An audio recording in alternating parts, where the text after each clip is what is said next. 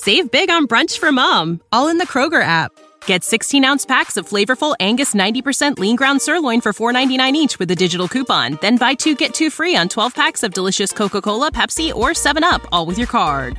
Shop these deals at your local Kroger today, or tap the screen now to download the Kroger app to save big today. Kroger, fresh for everyone. Prices and product availability subject to change. Restrictions apply. See site for details.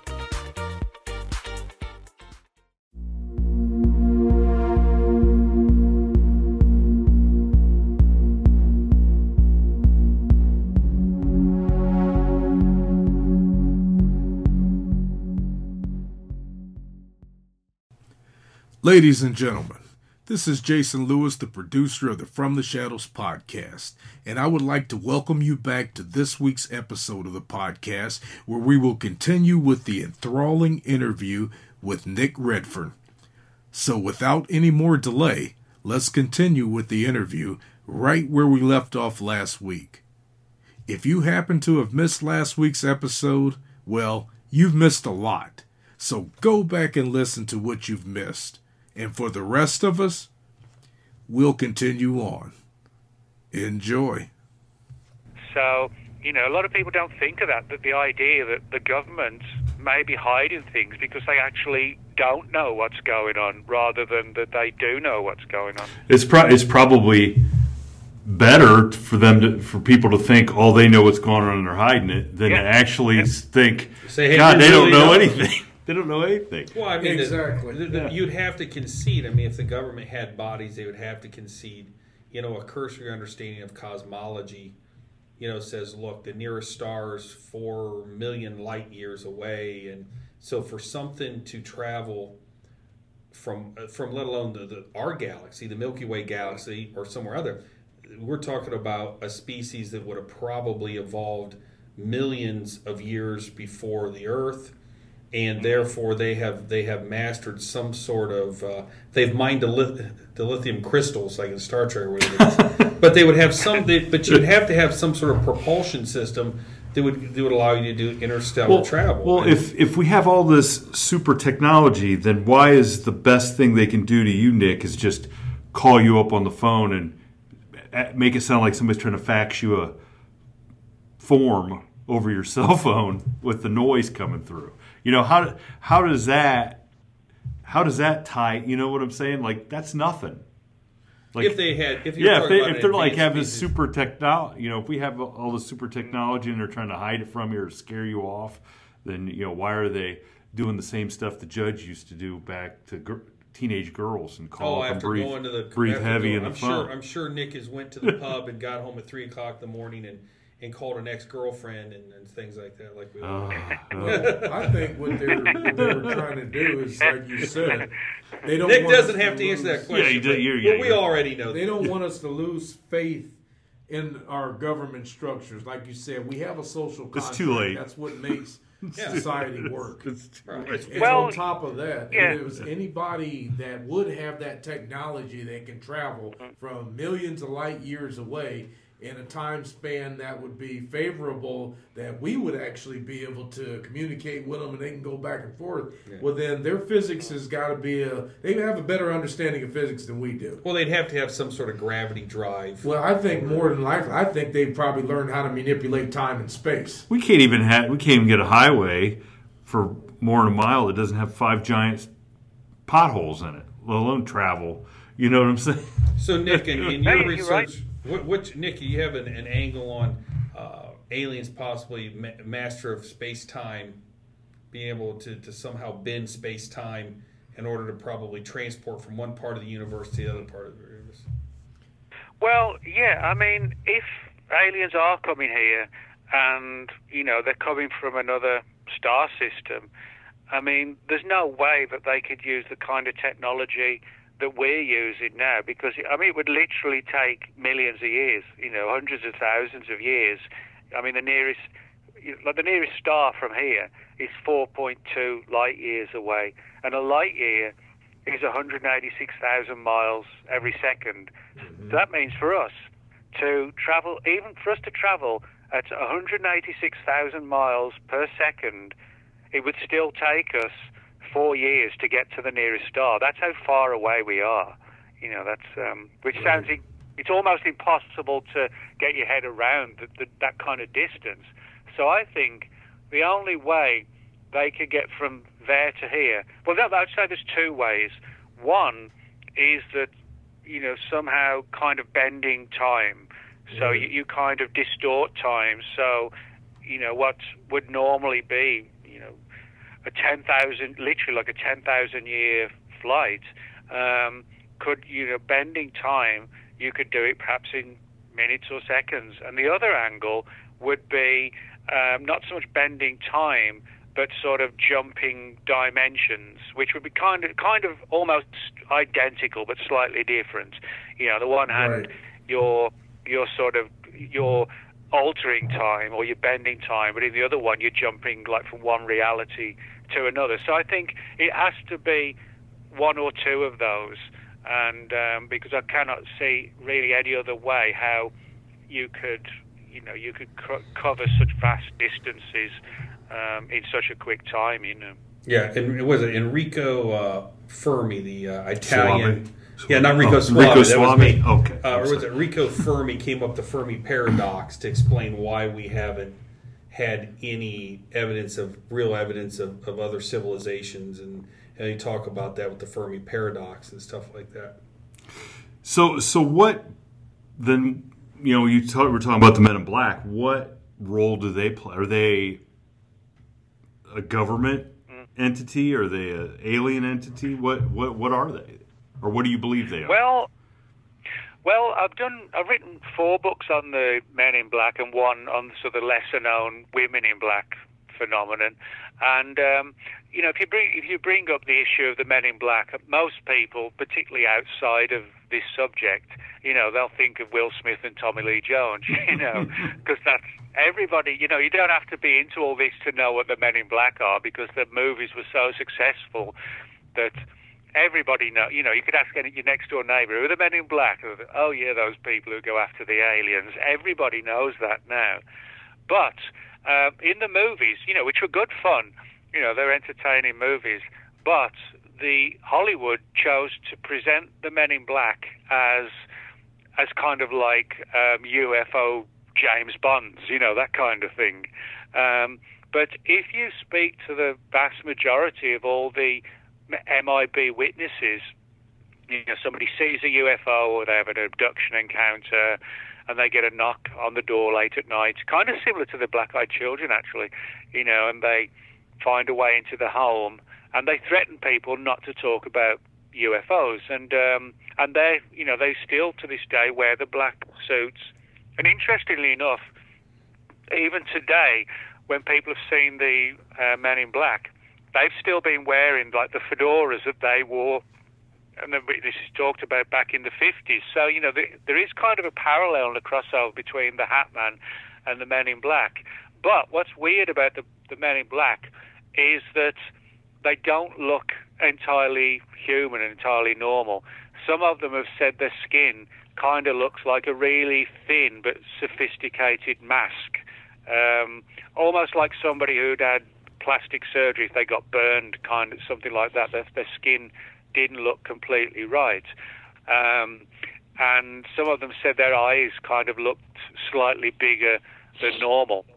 And in some cases, people have said they wear these wraparound sunglasses, which might explain, you know, the reason might be because they don't want to show off these sort of large eyes. So I think, you know, you've got the fedora hats and the pulled down, the pulled up collar and the sunglasses, which are really big. I think there's an atmosphere here of like camouflage. They kind of look vaguely like us, but if you were to see them up close up, you would see some differences. And one of the things a lot of people have said is that when they looked at the Men in Black, they couldn't figure out how old they were. It was, you know, were they like 30? Were they like 50 but look 30, or were they kind of 30? You know, it was like they kind of looked like someone who just you couldn't figure their age. because they just had no lines, but it was like too smooth, as if they'd been pulled back. Kind of like they did in. I'm a big Star Wars fan, like they did to Grand Moff Tarkin in Rogue One. If you're familiar with that, with the computer generated face that makes someone who's not even alive anymore.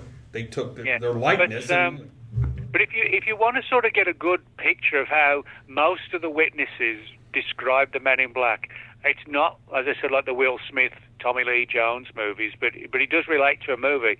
The best way I can describe them is if you see a movie that came out in 1998, and it was called, I've forgotten the name.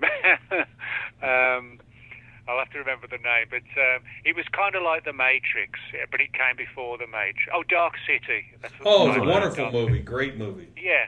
Well, if you see Dark City, in that movie you've got Men in Black type characters who come out at night and they wear the old style hats, and they look really skinny and they look pale. And they just don't look fully human. So for people listening who want to know what the real Men in Black look like, watch Dark City, and you'll get a good vision of them. Alyssa, is that what the guy that asked for your number looked like? Well, he did not look like a human, that's for sure. His face was super pale. I mean, he looked, I don't know, really young. There was 4 of them. And they looked really young, super pale, really sharp dressed, had sunglasses on, and it was just really weird. Now, did they speak? Did they speak to you, Alyssa?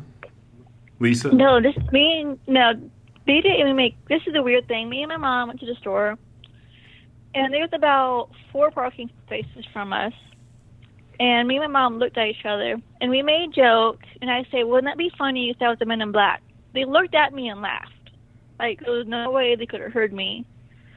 And I went into the store and we came back out, and they were gone. And right away, I got hold of Nick, telling him what I seen. And I think it was the next day he called me, and I told him what happened. And the only thing I can think of is my grandpa lives not even less than 10 minutes from the Space Center. So I don't know if that has any connection with it or what. It was strange. I mean, and the way you described it, was similar to, particularly like the pale skin, and they usually are. Rarely, there are some, like a couple of famous ones where there was just one Man in Black, but it usually is 2 or 3, and they sort of have these starry eyes and white. Their skin is like white, kind of like the Black-Eyed Children. So I do sometimes wonder if, because with the clothing and everything else, if the Hat Man, the Shadow People, the Men in Black, Black-Eyed Children, I sometimes wonder they could actually all be part of the same phenomenon, And so you're of the belief this is from the alien side. They're coming to check. Yeah. Okay. Yeah, the Men in Black. If there's so many stories of the Men in Black going back to the early 50s, right to now, and for me, this is not one that you can put the blame on the government. The real Men in Black are not from the government. There's something much, much weirder. Well, the real problem I have with the Hollywood version of Men in Black is, and being a mailman, is how they portrayed the post office in the Men in Black, those being where they hide all the aliens and let those guys be the mail characters. Yeah, you need somebody who's responsible. I know, I can't throw, we can't, these are Nick, unacceptable what about standards. What about a theory that the Men in Black do work for the government? However, the aliens and the government have been working together for years. That we've almost have a other government agency type situation. Why the reason why it costs $500 for a toilet seat is because in government spending they funnel this money somehow. Imagine how much reading you could get done with a $500 toilet seat. It depends on how comfortable it really is. But any theory as to that possibly, the Men in Black have partnered with the government, secret government agency that operates, below the, the radar of the FBI, CIA, and stuff like that to work in tandem for whatever reason that might be. Oh, well, that's interesting because there are a few stories, not many, but there's a famous story of a guy who worked at Area 51 in the early 1970s.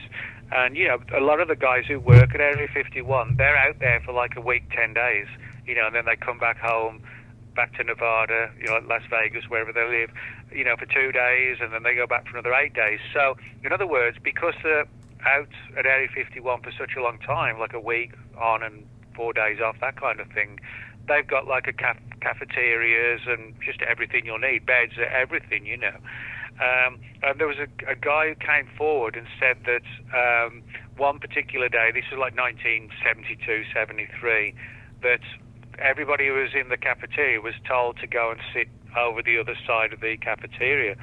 And they said these weird guys in black suits, looking really pale and strange, shuffled in and just kind of sat down there staring at the employees, and then the security guys said, "Okay, you need to leave now," and they didn't know what happened after that. But yeah, you sit having your lunch, and then suddenly, these skinny, pale-faced guys sit down next to you, and then the security guards come along and say, "Okay, we can't have you in here with these," and then people say, "Well, what are they?" Well, it's none of your business, kind of thing, Jeez. So there are stories like that where there might be some sort of connection between the government working or having, or at the very least, having knowledge of the men in black. But I think to a great degree the government knows there is a genuine and very weird mystery surrounding the men in black, but I don't think the government knows exactly what the MIB are. Are they aliens, or are they paranormal creatures, or are they connected to the occult, kind of like with the Hat Man? But the government knows enough to know that there is an MIB phenomenon. Do you have any information on, since we are in Ohio, we're broadcasting from Ohio, that whatever spacecraft crashed in Roswell was put on a train and brought to Wright-Patterson Air Force Base in Dayton, Ohio? Oh, yeah. No, I haven't really sort of investigated, the whole Wright-Patterson, Ohio stuff. But, I've read a lot of that stuff. That's sort of Wright-Patterson, that's kind of viewed for a lot of people before Area 51 came on the scene. Wright-Patterson was seen as the place where, crashed UFOs and dead aliens were all stored. Hangar 18. What? Yeah, exactly. Yeah. And I'm sure, people, when they go on tours of Wright-Patterson today, you can go on tours there. I'm sure, out of every 20 people who go on the tour, I'm sure one or two say, where do you keep the aliens, Now, I'm sure they get tired of hearing that question all the time. Now, you said the word tour, and I want to segue into something that the judge was very interested in, was the tour that you took. Oh, yeah. With a couple. Okay, so all right, so Nick, having been a younger man and having enjoyed the creature known as whiskey, I was fascinated with your story when you and two buddies decided that you were going to take 6 weeks and travel about Great Britain in search of monsters and creatures and whatnot. And go slow telling this because we're taking notes. Oh, this is... Well, I'm sitting there and I'm thinking to myself, what better thing could any guy do than to get two guys in an RV for 6 weeks and travel all over the country, hitting every bar and pub there is, and looking for monsters? Is there a better life scenario than Was that the best 6 weeks of your life? Just go ahead and admit it now. Well, it was definitely one of them. But yeah, we were all friends. We still are all friends. I don't see them that much often anymore, unfortunately. But we still, Facebook, phones now and again. But yeah, it kind of sort of epitomizes basically what all of us do in this field, is that, you can, if you want to find Bigfoot, you want to find lake monsters, you want to find, this strange creature, that strange creature, you really do have to go looking for them. And that's what we all still do. and because I think that's the only way to get the answers. And one of the good things is, you know, you don't have to always go a long way to track down, you know, a strange creature. I mean, I'm sure every single U.S. state has probably a couple of dozen stories of, you know, the lake monster in this area, you know, or the paranormal creature that lives under the bridge, you know, that kind of thing. And so, you know, I mean, as well as hopefully finding some answers, you, as you said, you know, you can have a good fun time sort of traveling around and checking out different places and investigating this, investigating that. And that's what I did, you know, with the book, was to sort of write it in journal style. Kind of like a travel log.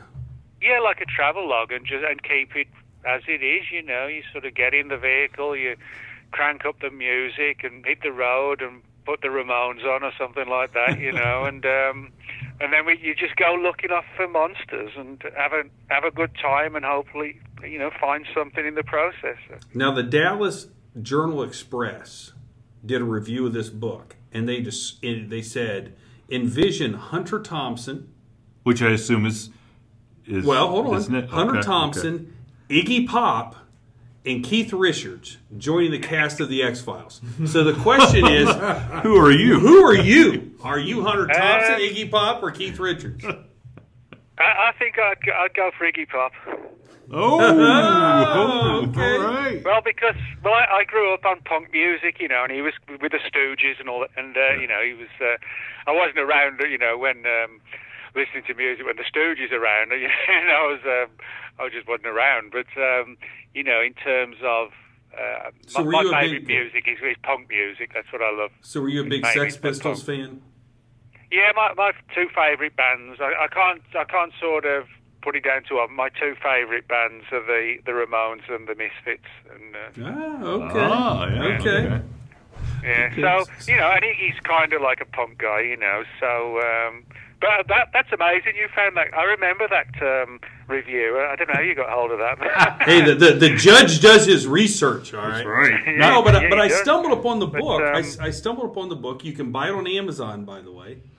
And I thought, my gosh, get two guys to go with you and just travel about in an RV and go to bars and meet people and talk about the paranormal and monsters. And you guys went after the Monkey Man, and just what a great adventure to take 6 weeks out of your life. I think I can imagine that Jason, the super producer, and Grover here, our host, and the three of us getting in an RV and taking off. And You know why he likes it? Because I don't drink. Absolutely. We got a driver. So these guys know that they can just do even crazier stuff than what you guys did. Well, you know, but I mean, you know, that's what very often happens on, you know, expeditions. It does become a road trip because, you know, you're going looking for something, and, you know, expeditions, and just as you're going along, you just have a good time, you know, whether you're looking for Mothman or whatever it is. And I think, you know, most people who go on into the field, so to speak, would agree with me that you do have like a high degree of like camaraderie, where you would all hang out together, and, you know, you make friends, and that's not the primary reason you went out there, but that's how it happened. You know, it's like it's human nature. You make memories, you make friends, and look for monsters. Yeah, I mean, you're gonna be attracted to the same people that are like-minded and enjoy the same things. Yeah, and exactly. Now on. So what have you had any personal experiences, either paranormal, supernatural, or cryptid yourself? And we asked that question because we had Ken Gerhardt on. Yes, yeah. And Ken said, you know, I've talked to all these people, but I've never personally had an experience like this. So yeah. Well, I've had a few, kind of like Ken. I haven't had that many things. I do get a lot of synchronicities, and you know, which people, you know, if you don't know what a synchronicity is, for any of the listeners, it's basically if you have like a meaningful coincidence where, as if something which is such a strange coincidence is almost like, some supernatural power sort of made something happen that you would never have believed could have happened, sort of a really wild coincidence. I never kind of dismiss synchronicities, because I think something is kind of driving you down this path or that way, and you shouldn't ignore it. But I actually did once, probably about, I honestly couldn't tell you now, maybe 5, 6, 7 years ago, but I had a hat man dream in the dead of night, and I was like semi-paralyzed, and I just saw like a vague shadow, and it probably lasted maybe 10, 15 seconds, but I mean, it was, it was like a classic situation like that. Beyond that, not really too much. But I guess my job is more to sort of chronicle people's experiences, rather than running into Nessie and Bigfoot every other week or whatever. Now, are you okay with that you're not running into Bigfoot and Hatman on a regular basis? Well, I mean, obviously, I'd prefer it if one day I could actually, see these things sort of, in the daylight and actually see them for what they are and get up close, or be on the shores of this lake or that lake, looking for Champ or Ogopogo and get definitive footage. I mean, that would be, the primary goal, obviously, for anybody who does this. But, I've spoken to a lot of genuine, very highly credible people, which for me is an important thing, because it demonstrates you're not wasting your time, that there are people who've seen these things and photographed them, filmed, etc. So, yeah, I'd like to be on the other side of it, where I could say, yes, I saw it.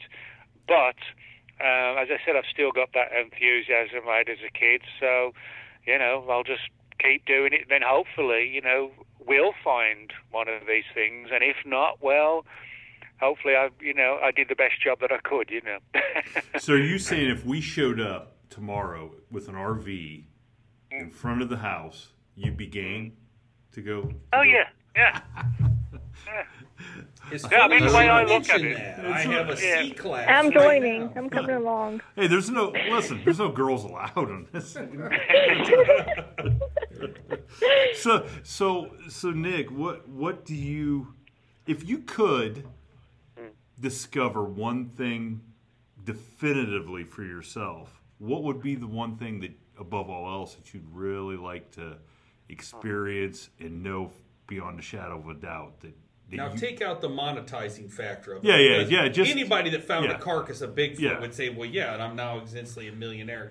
I'm just saying is, what would be the one thing that if you could only have one thing happen that you just absolutely knew for a fact? If you were like Dr. Faust and you had to sell your soul to the devil for knowledge, what would it be?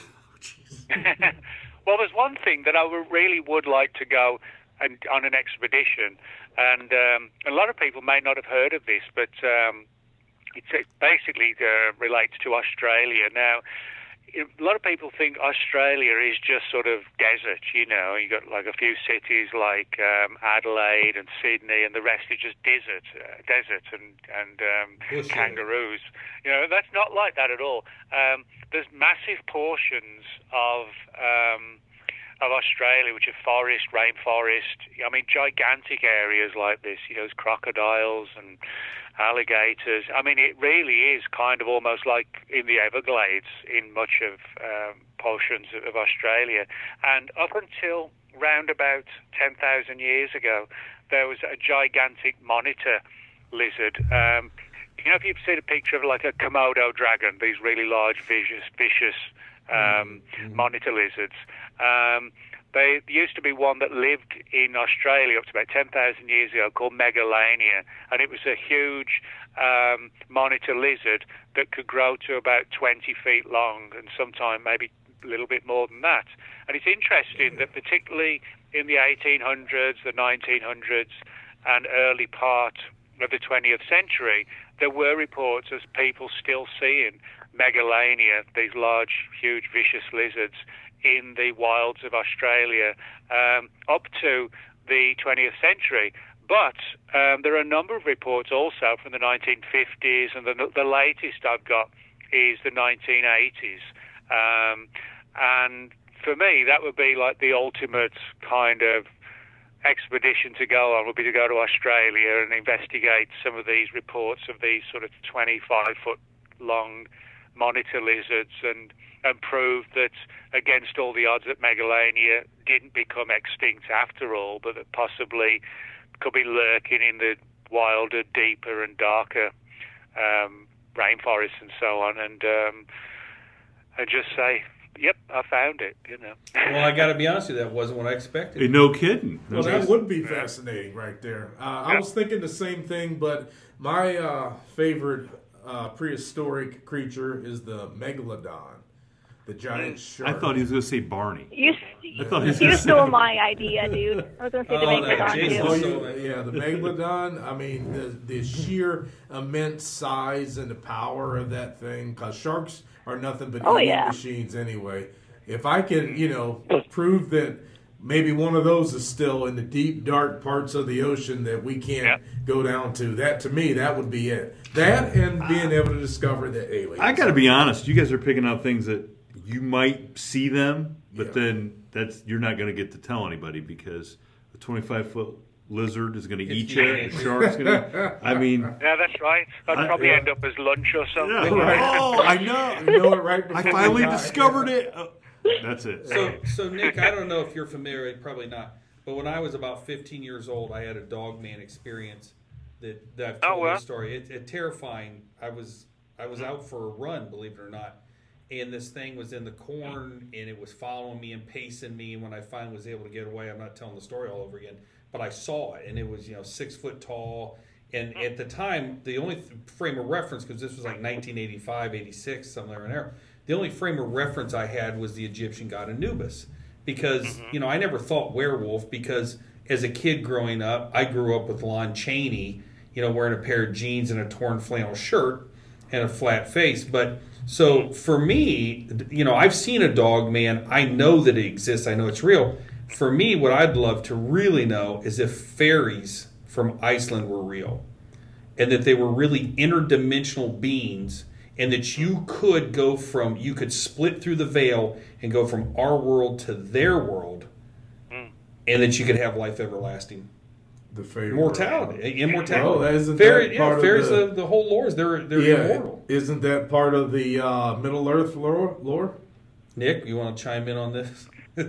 Well, I mean, if you can look all around the world and find legends and mythology and folklore of the little people, that kind of thing. Right. But if you go back and look at the older stories versus today, what we have today, it's kind of all been sort of dumbed down, where the little people are sort of like little glistening creatures with wings, that kind of look like fairies and angels, and kind of like Tinkerbell, that kind of thing, or sort of thing you'd see on like a Christmas card, But that's sort of the dumbed down version of what was taken very seriously, particularly in Europe, Scotland, Ireland, the UK, Germany, France, where they all had their traditions of as I said, quote, the little people. And, they would very often live in sort of caverns and caves and things like this. And, this is sort of where we get a lot of the legends of fairies and goblins and brownies and things like that. But you often find that there's a reality in most mythology and folklore. And, just a few years ago, about 15 years ago, there was the discovery, what became known as Flores Man, or it became more popularly known, excuse me, as like this sort of, almost like a goblin-type creature. So we know that there were sort of like primitive, small humanoids going back 10, 20, 30,000 years. And so I think there were, genuine sort of small, humanoid-type figures that were probably an offshoot of the human race, and that, existed in stealth, and they would hide out, etc., etc. But then again, you have the more magical aspects, like when you mentioned people would see these things and they would almost go into like a trance, and they would be taken to the fairy kingdom, that kind of thing, and time would slow down, and everything seems strange. And actually, in many respects, the stories are very similar to like alien abductions today, and so that there are some parallels there. But I still get reports of, occasionally, not many, but occasionally I'll get reports of people who've seen sort of small humanoids. A friend of mine, Mac Tonis, he died young, unfortunately, in 2010, but he wrote a book called The Crypto-Terrestrials just before he died, and he talked in there about traditions of like the little people, and he felt that it was a genuine phenomenon which had been sort of kind of discarded almost by, the folklore of fairies and things like that. So I do think we could make a good case that there are around the world sort of primitive humanoids that keep away from us and they're occasionally seen, and that they've led to the development of the mythology of things like, goblins and, I think brownies, fairies, that kind of thing. So. Well, in Iceland, they still take that very serious. I mean, they'll...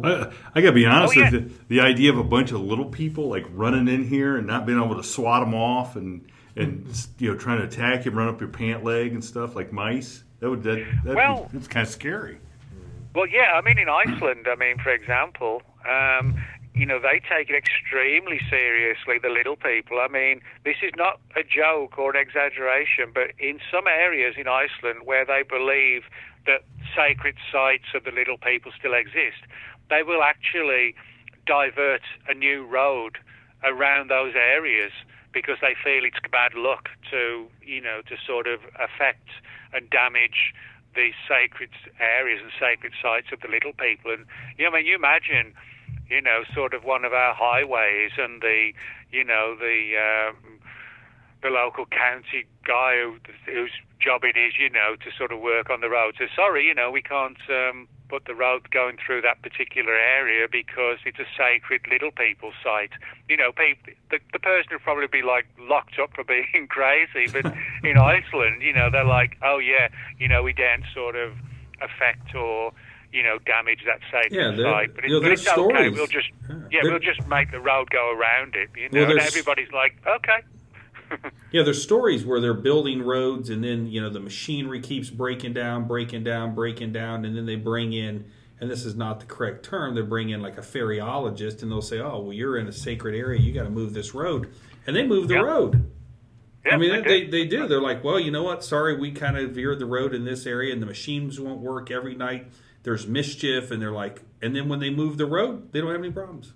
I mean, there's tons of stories like that.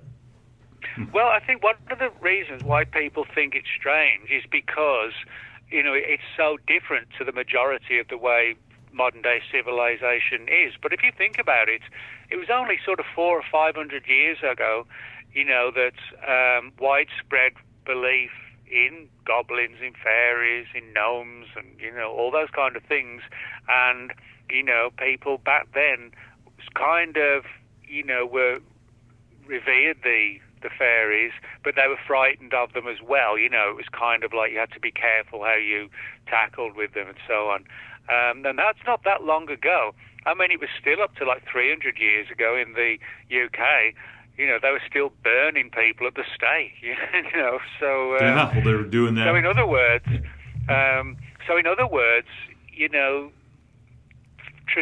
ancient traditions in the world of the supernatural really did dominate the lives of people for centuries. I mean, 300 years ago, a black cat runs in front of you. I mean, that was a major issue. You don't think about it today, and but back then, I mean, a lot of things were dictated and dominated by, by supernatural phenomena that we've kind of lost that sensation to a large degree of like this magical realm. People just think it's just for Hollywood or whatever, but I don't think it is. I think there's way more, to the world, a lot more mysteries than we understand, and we've just relegated them to tales to tell your kids, before they go to sleep at night. Hey, Nick, and I apologize if I have the wrong book, but I think there's a chapter in one of your books about secret societies. Am I in the right track? Am I in the wrong book? Well, there's a few books where I've sort of touched on secret societies. Is there one that's it's a UK story about there's where you take cats and you roast them for how many 2 days? Oh, this is a creepy one. Yeah, it is. Yeah, give us a this is a good one. Yeah, this is a tradition that goes back centuries, like 400 or 500 centuries in Scotland, and it's called the Tayerm, but it's Taigheirim, and basically what it was like this, like you said, like a secret society of powerful people who would essentially get into what you would call like a Faustian pact. You do a deal with the devil for money, for power, etc., etc., and people would sort of take part in these pacts, and it would involve, it'd be kind of grisly, but it would be, they would throw cats, unfortunately, onto the fires, and they would go through this ritual, the ritual of the Tayerm, and supposedly out of the flames would come these huge black cats with fiery red eyes, and you would sort of say or think to this supernatural large cat what it's you want. Is it money? Is it power? What is it? And reportedly, you would get something in return, but you had to sort of, there would be a price to pay. You might have to do something on their part. But that's the Tayerm, this kind of really grisly ritual, went on for a long, long time. And there are actually rumours that in some of the wilder, more desolate and forested parts of Scotland, that it's still practiced. Kind of, you give me something, I'll give you something, and it's like this supernatural pact between a human and a demon, basically. Is my memory correctly that they would put these live cats, on a spit, and you had to turn it for like 2 days over a fire, and then if you had to, you couldn't break the turning of it, and then that would basically gin up these spirits or whatever. Nick knows more than I do, obviously. And crazy, and that there were, and if I think I remember correctly, Nick, you referenced that there were certain powerful families in Scotland that I believe were part of this, I don't know, secret society or secret pact, even to this day. Yeah, well, in Scotland, you've got a lot of old families, that they've still got their castles, still exist from 300-400 years ago, and there are rumours that some of these powerful families, that have ancestries going back, 600-700 years, that kind of thing, that they kind of still, understand the old ways and these old beliefs, and are willing to sort of enter into a pact as a means to continue the power of that particular family or this particular family. But yeah, it was like a long, drawn-out process of, unfortunately, roasting these cats, and then eventually there would be the sudden appearance of kind of what looked like something like a black jaguar, something like that, like a large Black Panther type kind of cat. That's how they would appear as, they would throw or put on the regular cats, but then out of the flames would come these large, sort of red-eyed, really big kind of cat-like animals, and then you would sort of say what you wanted, and then you have to sort of abide by your part of the bargain. So. Sort of like making a deal with the devil. Exactly, that's exactly what it is, yeah. Jeez. I mean, and to hear a story like that has to be like going back to the fairies and there has to be some element of truth to that, because we have good imaginations. I couldn't even make something. I'm not making up. And as much as I dislike cats, I really am not going to go to that length of roasting a cat. Well, Scotland has. I don't mind cats, but it's just not my favorite. You don't want to roast one. Nick, no. Scotland has a very famous black cat that roams the moors and stuff, don't they? Am I wrong on that? Yeah, well, actually, a lot of people every year see large black cats in the UK. Now, of course, there are no large, or there should not be any large black cats in the UK. The only cats in the UK are house cats, pet cats, and there's also in Scotland, there's what's called the Scottish wildcat. But, they're pretty vicious, but they're only really very, very slightly bigger than a normal house cat, and their build is just like a regular house cat. But they're just slightly bigger, but they're nothing to be frightened of. They just kind of hiss at you and scowl and wander off back into the woods. But we're talking about people seeing... Wait, are you talking about my ex-wife? Or no, I'm sorry. I'm sorry. You said that, me, not me. But yeah, every year people, probably 40, 50 reports per year, maybe something like that, people see huge, large black cats, look something like I said, like a black jaguar, that kind of thing, black panther, black leopard. Now, there's nothing indigenous, to the UK that anything like that, but people report them to this day. But what's interesting, people have often said, well, they've just escaped from zoos and enclosures and, somebody's had it as a secret pet and it's got too big and they had to let it go.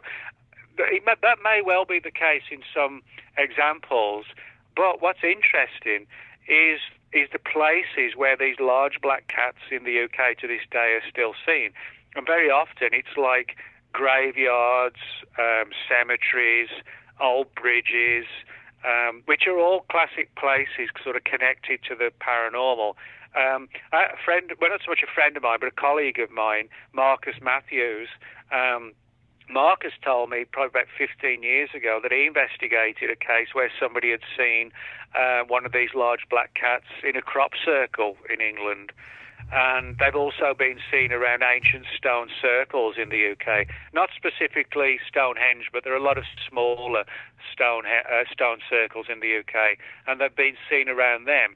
So I think there could be some sort of connection between what was going on with the Tayam like centuries ago and the black cats we see in the UK today. I think they could somehow be a connection, because you would not see, it's one thing to see a large black cat roaming around, the size of sort of like a leopard, but then to see it in a crop circle or a stone circle or in a graveyard, that really kind of pushes it down like a paranormal pathway. So I think the old traditions of, doing the deals with these large black cats, I think it could be somehow interconnected with what people are seeing today.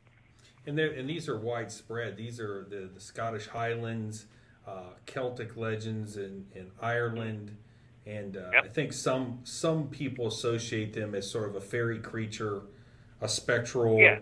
Well, you wonder if you summon up like a big, supernatural. What if it takes the more physical form of the leopard or the panther type? Well, there's a legend. There's a legend, I think, in Ireland. I think under Celtic or maybe even Gaelic, they believe that these large cats are actually witches that have the power to transform from a person to a cat 9 times within their lifespan. So these are witches that you're seeing versus a spectral ghostly thing. So it's all over the board. Yeah, you're right. I mean, if you go back and you look into sort of, mythology of, say, the 1600s and 1700s, you see a large black cat, it's basically like a shape-shifting witch, that kind of thing. And it was believed that, witches could change into, like, large black cats, bats, large birds like ravens, frogs, toads, hedgehogs, anything that was sort of, could scurry around the landscape and not be sort of perceived or seen for what they actually were. Again, you see a large, and a large black cat, or even just a regular house cat, or a toad comes into your home, a frog comes hopping into your home, things like that. Where today we just put it outside, in the local river or whatever, give it its freedom, But back then, to have something like that happen in your house, I mean, your next door neighbor tells you they saw a frog in your house, you could be hauled off, and fried on the spit, I'm going to tell you, I'd be a little miffed if the judge got turned into a Black Panther and I got turned into a hedgehog. That's like I'm getting the short end of the stick. I would think that the hedgehog is more kingdom. along your spirit animal. So Nick, awesome topics tonight, because a lot of our listeners, they probably, and I'm not going to say that I should say this, or maybe I should say it, maybe they get tired of hearing about Bigfoot. Tonight we got to talk about a lot of different topic areas. Well, Bigfoot's a rock star, but he is. But there's a lot of people out there that want to hear more than about Bigfoot. That's true. Mm-hmm. So it was awesome talking to you tonight about different things. And I can't say this enough. If you're interested in the paranormal and cryptids and secret society, all kinds of stuff, go get Nick's monster book. It's a 421 pages of easy reading. It's exciting. You don't have to sit down for an hour and read it. You can pick it up and read 5-10 pages at a time. To me, it sits by my bed, and if I get 5-10, and I have a busy life, 5-10 minutes, love to pick it up, love to read it. He just say he has a busy life. I have a busy life. So, but well, Nick, what? So before we let you go, are you working on anything new? You got any new books you're working on that are coming out? Any television appearances? Projects that you'd like to let people know about? I'm not so much TV, because with all the restrictions on travel and everything's even sort of paranormal TV is pretty much that's the coming reason to a halt right now. It's the reason I'm not on TV right now too. Yeah, exactly. Yeah. But in terms of books, I've just had a new one come out about 3 weeks ago called Assassinations, and it's like a history of assassinations throughout history, going from like Julius Caesar and the pharaohs, Jack the Ripper, who shot JFK, why was John Lennon killed, and post 9/11 assassinations, things like that. And then in August, I've got a book coming out called Monsters of the Deep, which is like a 400 pages long study of sea serpents, lake monsters, giant turtles, giant squid, things like that. Then towards the end of the year, I've got a book coming out called The Martians, and that's a study of whether in the distant past Mars may have been like the Earth, and there could have been a Martian race, and so it looks at the issue of a lot of these strange structures that have been photographed on Mars by NASA, and whether there was a race that similar to us that maybe destroyed themselves millions of years ago, and there are a few remnants of their civilization left. So that one will be out in October. The judge would now like to retract his statement about he leads a busy life. I was going to say, I don't know. 3 books out. 3 books, all the research into it, because having read Nick's books, well, these are books that you can tell they're incredibly well written. He puts a lot of time into them, so it takes a lot of research hours. I can't imagine. Well, it does, but a lot of people don't realize. People think I do this like 24/7. I don't have a life, But that's actually not true. I mean, what I like to do, I work. I write 9 to 5, Monday to Friday. That's sort of how I like to do it. I get up, have breakfast, watch a bit of news, mess around on Facebook for a while, and I like to work like 9 to 5 doing the writing, and then 5 o'clock comes round. I put the laptop in sleep mode, and it doesn't get touched till the next morning, 9 a.m. And then Fridays, I usually stop work about 4 o'clock. The laptop goes into sleep mode at 4 p.m. Friday. I don't touch it again till Monday morning. So that way, I've got evenings free. I've got every weekend free, you know, and it might be like, you know, Friday night I'll take a girlfriend out, you know, for dinner, and then Saturday night I'll go out with a bunch of friends. We'll go and see a band or whatever. But not right now. I mean, we're all stuck inside. But I mean, but yeah, I like to sort of balance having a fun, you know, social life. But I'm good at like switching off and giving myself plenty of time. So that leads into a segue, and I think we're going to ask you a question that maybe no other podcast or TV show has asked you. Oh boy! If we pick you up in the RV, what intoxicating liquors do you want us to bring? Well, there's one beer that I really like. It's called Stack. Have you ever heard of it? Never heard of it. No, most people haven't. It gets hidden away in gas stations mainly. But, it's called Stack, and it's a beer. It's like a clear beer, but it's 10% proof, and it's beer. And all right. So I like Stack. I like whiskey and Coke. Mm-hmm. Those are my two. I think we can accommodate.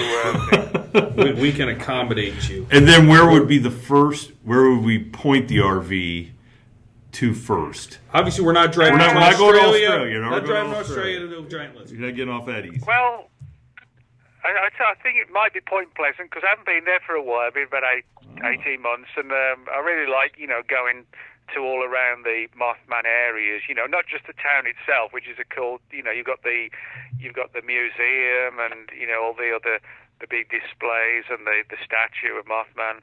But also, you can go and still see the exact places where the Mothman was seen in 66, 67. And it's just sort of a cool place to go. So I think that would have to be first, and then maybe make a very short journey, maybe about an hour and a half, to Flatwoods, West Virginia, where they had the Flatwoods Monster in the 1950s, and then just sort of keep going, one to the other. I would like to go. See, I want to go down to Kentucky. So he needs to fly to Columbus, and then we can pick him up and go. Oh no, I don't want to drive to because Nixon, Texas, right? Yeah. Oh, Texas is wonderful. Listen, Texas, and I've been researching this.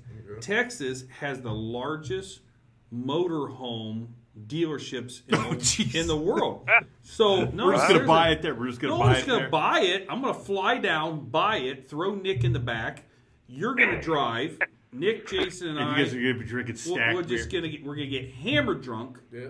And by the time we sober up, we'll be to the Mothman Festival. And Elisa can meet us there. She can meet us there. Short drive. Okay. But I want to take a trip, Nick, over to Spotsville, Kentucky, home of the Spotsville Monster. Oh, that's right. Yeah. Great. Hey, all those aren't that very far apart. So, and I tell you what, when we're driving between 9 and 5, we won't bother you.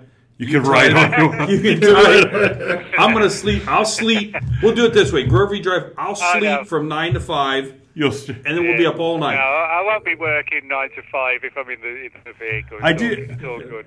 I do have before we let you. I mean, joking aside, the main reason why I do.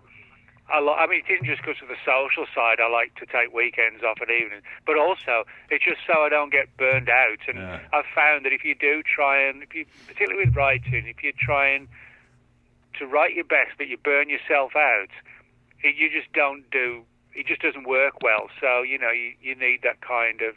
It's whether if you work at the local store or your car mechanic or whatever. You want your time off. Otherwise, you just.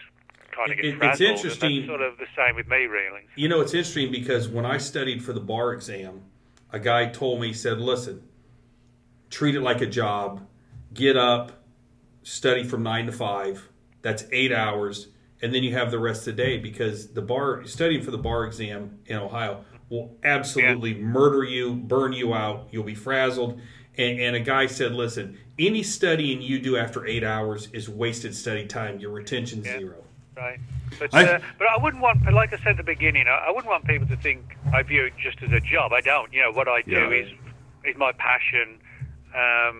that's the primary thing. If I hadn't got that enthusiasm for it, I'd be going back to like a forklift driver that I was before, Well, you still got the license. I've still got the license, So yeah. so Grover's going to pitch. Grover's going to pitch to Travel Channel. Oh yeah, Travels with Nick.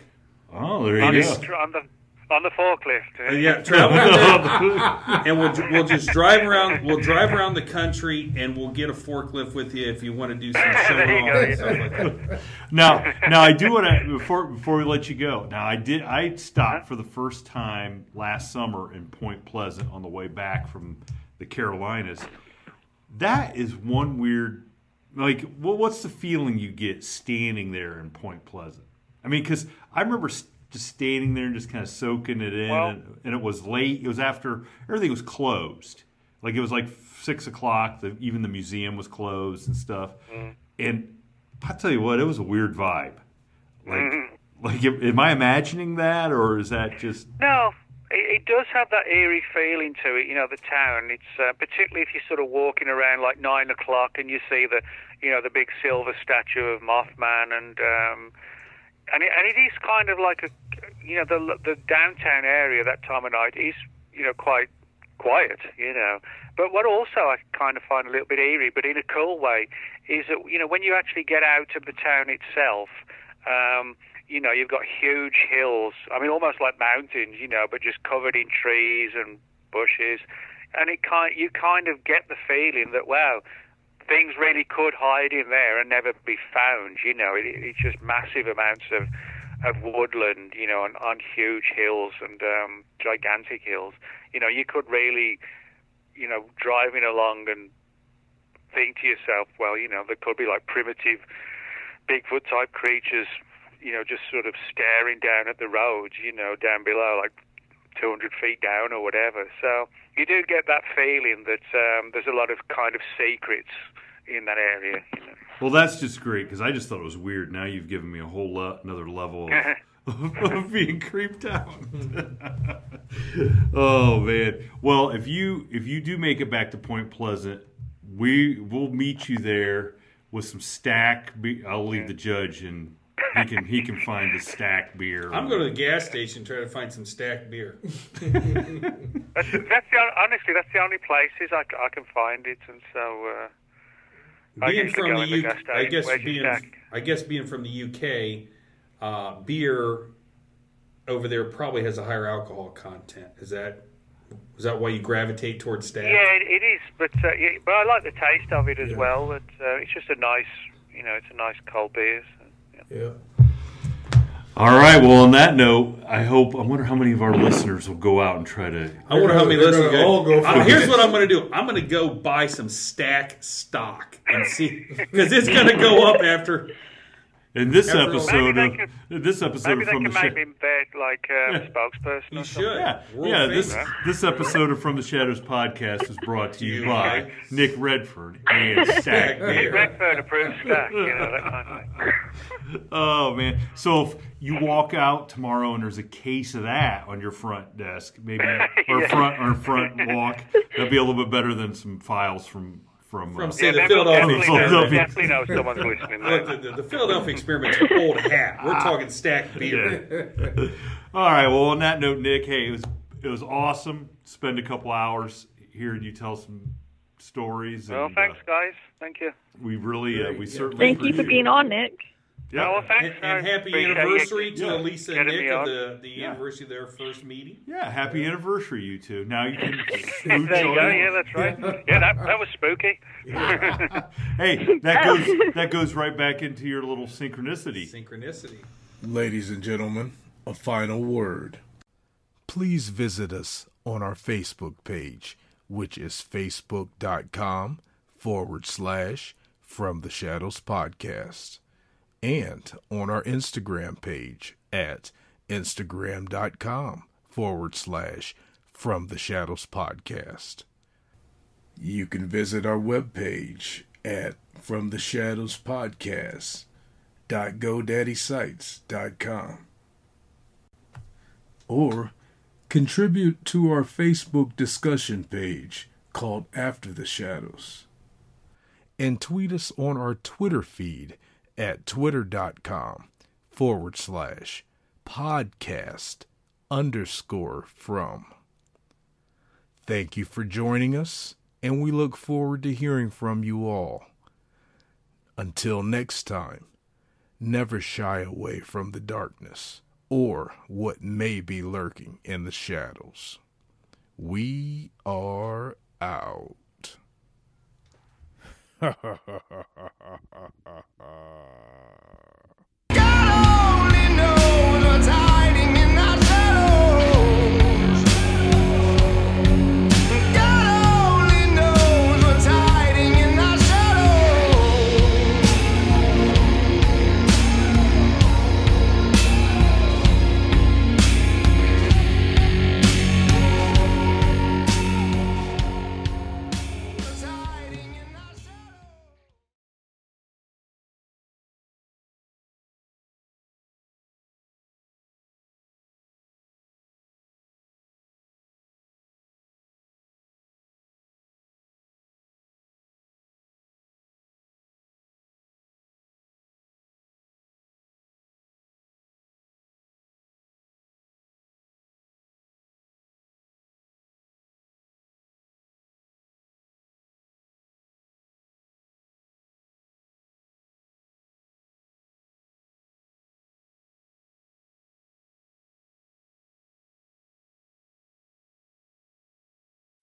When you need mealtime inspiration, it's worth shopping Kroger, where you'll find over 30,000 mouth-watering choices that excite your inner foodie. And no matter what tasty choice you make, you'll enjoy our everyday low prices, plus extra ways to save, like digital coupons worth over $600 each week. You can also save up to $1 off per gallon at the pump with fuel points. More savings and more inspiring flavors make shopping Kroger worth it every time. Kroger, fresh for everyone. Fuel restrictions apply.